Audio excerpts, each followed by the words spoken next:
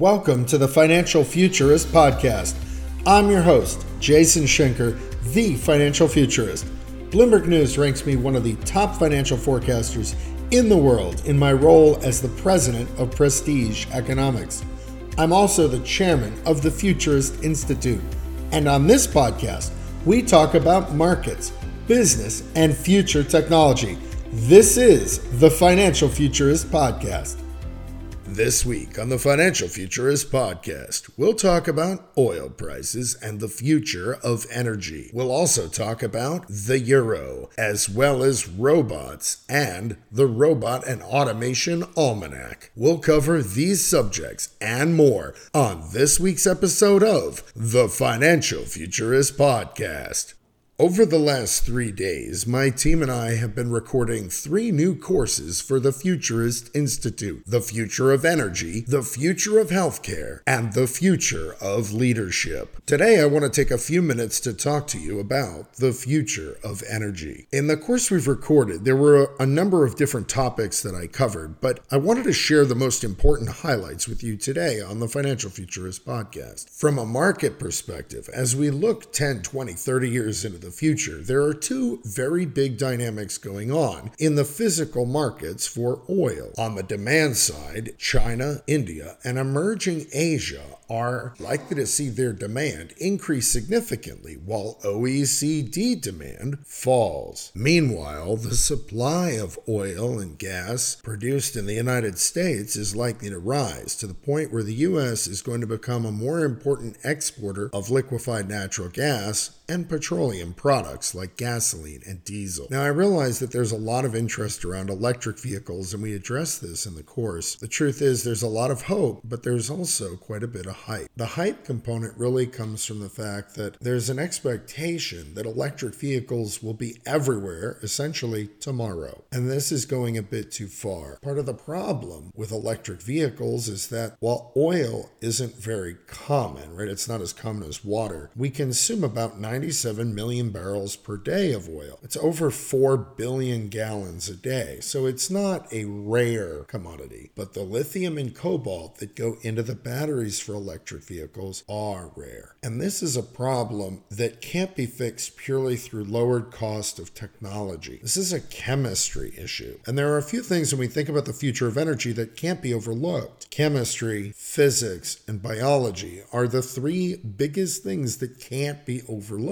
when you're shaping a futurist view of an industry, and that's true for energy. So while the mix of power is likely to change significantly much further away from coal towards natural gas and then away from natural gas towards renewables, liquid hydrocarbons are likely to remain the dominant form of transportation fuels for a very long time to come. And while electric vehicles are exciting to think about, the chemistry of the batteries and the exposure of the commodity supply chain to chokeholds, cornering, and price spikes are likely to make significant production of and sales of electric vehicles for consumer use something that takes a very long time to happen. Commercial vehicles are likely to be converted to electric long before personal vehicles because utilization rates are high and there's a financial return on investment. There's an ROI to having electric heavy-duty trucks as opposed to an electric personal car that sits in a driveway most of the time. And those are just a few of the themes from the course on the future of energy, but I wanted to share that perspective because I know there's a lot of folks out there who take a view that goes against chemistry, biology, or physics in a number of different futurist fields. And this is one of the things that I'm so proud of at the Futurist Institute is that the courses do take into consideration fundamental realities that can't be ignored, no matter how interesting or fantastic an alternative perspective may seem. While we're on the subject of energy, let's briefly talk about what's going on with oil prices. They've been on a trend higher for some time now, and the higher prices we've seen recently aren't very surprising to me. Those of you who have been listening to the podcast know that my expectations after after the OPEC decision to extend production cuts through the end of 2018 was a bullish signal, especially against a backdrop of strong PMIs. In other words, global growth is strong, which is a big demand driver for oil, and supplies are going to be constricted as OPEC and non-OPEC members try to push global inventories lower towards the 5-year average. So supply down, demand up, and lo and behold, prices are on the rise. Another market that's moved a lot recently is the euro. We've talked about this and we've had a very bullish expectation on the euro for the year. Did a Bloomberg television interview last week and talked about expecting the euro to be above 130 by the end of the year. And the anchors seemed quite surprised, even though that would represent only a 10-cent rise in the euro during the year, and we're already a few cents into that rise. Whereas in 2017, the rise in the euro was around 16 cents, a much larger rise, even though the Fed was raising rates during that time period and the European Central Bank was engaging in a full throttle form of quantitative easing. In the year ahead, we expect at some point the European Central Bank is going to provide some surprises. And even though the euro's risen, there's more upside and some people will be caught unaware. While we're talking about currencies, I just briefly want to share that Bloomberg released their rankings for forecast accuracy of currency forecasters last week. Prestige Economics is one of the top 10 forecasters in the world of major currencies. We're actually number 7. And we're number 1 in the world for forecasting the British pound, number 2 for the euro, number 3 for the Canadian dollar, and also number 1 for forecasting the Chinese renminbi. I'm very pleased with these forecasts, and I've been sharing my outlooks with you in these podcasts throughout the year. So I hope that those of you who've been listening have found value in my perspective around these different currency markets, because our forecasts have been quite good.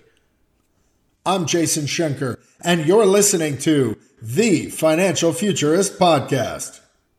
In the technology portion of this week's Financial Futurist podcast, I want to briefly visit the topic of the Robot and Automation Almanac. This was released at the beginning of the month on January 5th, and it's since been featured on Bloomberg Radio and Bloomberg Television. We've gotten great coverage. A press release went out, and I am just so honored to be working with such amazing experts in the fields of robotics and automation. In total, we had 23 different contributors to the Robot and Automation Almanac for 2018. Looking at a number of different future technologies and how automation and robotics will change so many parts of our lives in different things we see, like robots in hotels and stores and offices and hospitals, and also things we don't, like the supply chain back end of the US and global economy that makes sure when we order things online that stuff is delivered quickly and cheaply to us. I can't thank the people enough who are involved, and it's been a really great project. The book's already been a number 1 new release for robotics and automation on Amazon, and I'm very excited about its prospects in general. And I'm excited about the prospects for the Robot and Automation Almanac next year for the 2019 outlook. It's just such a great project because the history of robots is being written now. There isn't something like this for most fields of new technology because they're just humming along and one day, boom, it's done. This is really a chance for thought leaders to share with the world their thoughts of what's going to happen next. And it'll be essentially something I think we look back at when we're trying to understand how did robots and automation become as big as they will? What was that transition like? And so I think this is actually a bit of a work of history, which is just thrilling to be a part of. I'll be posting more about the Robot and Automation Almanac on LinkedIn, and I'll be sharing some snippets here and there. For those of you who've already ordered a copy, thank you for getting it. I hope you enjoy it, and I'd love to hear your feedback and your thoughts on it, because this is an annual project we'll be working on going forward. That's all I've got for this week. It's been a busy week for the Futurist Institute. We have a very big announcement coming up in the next couple of months, but I'm going to hold back on sharing what that is right now. Just know that it's going to be something that is market changing.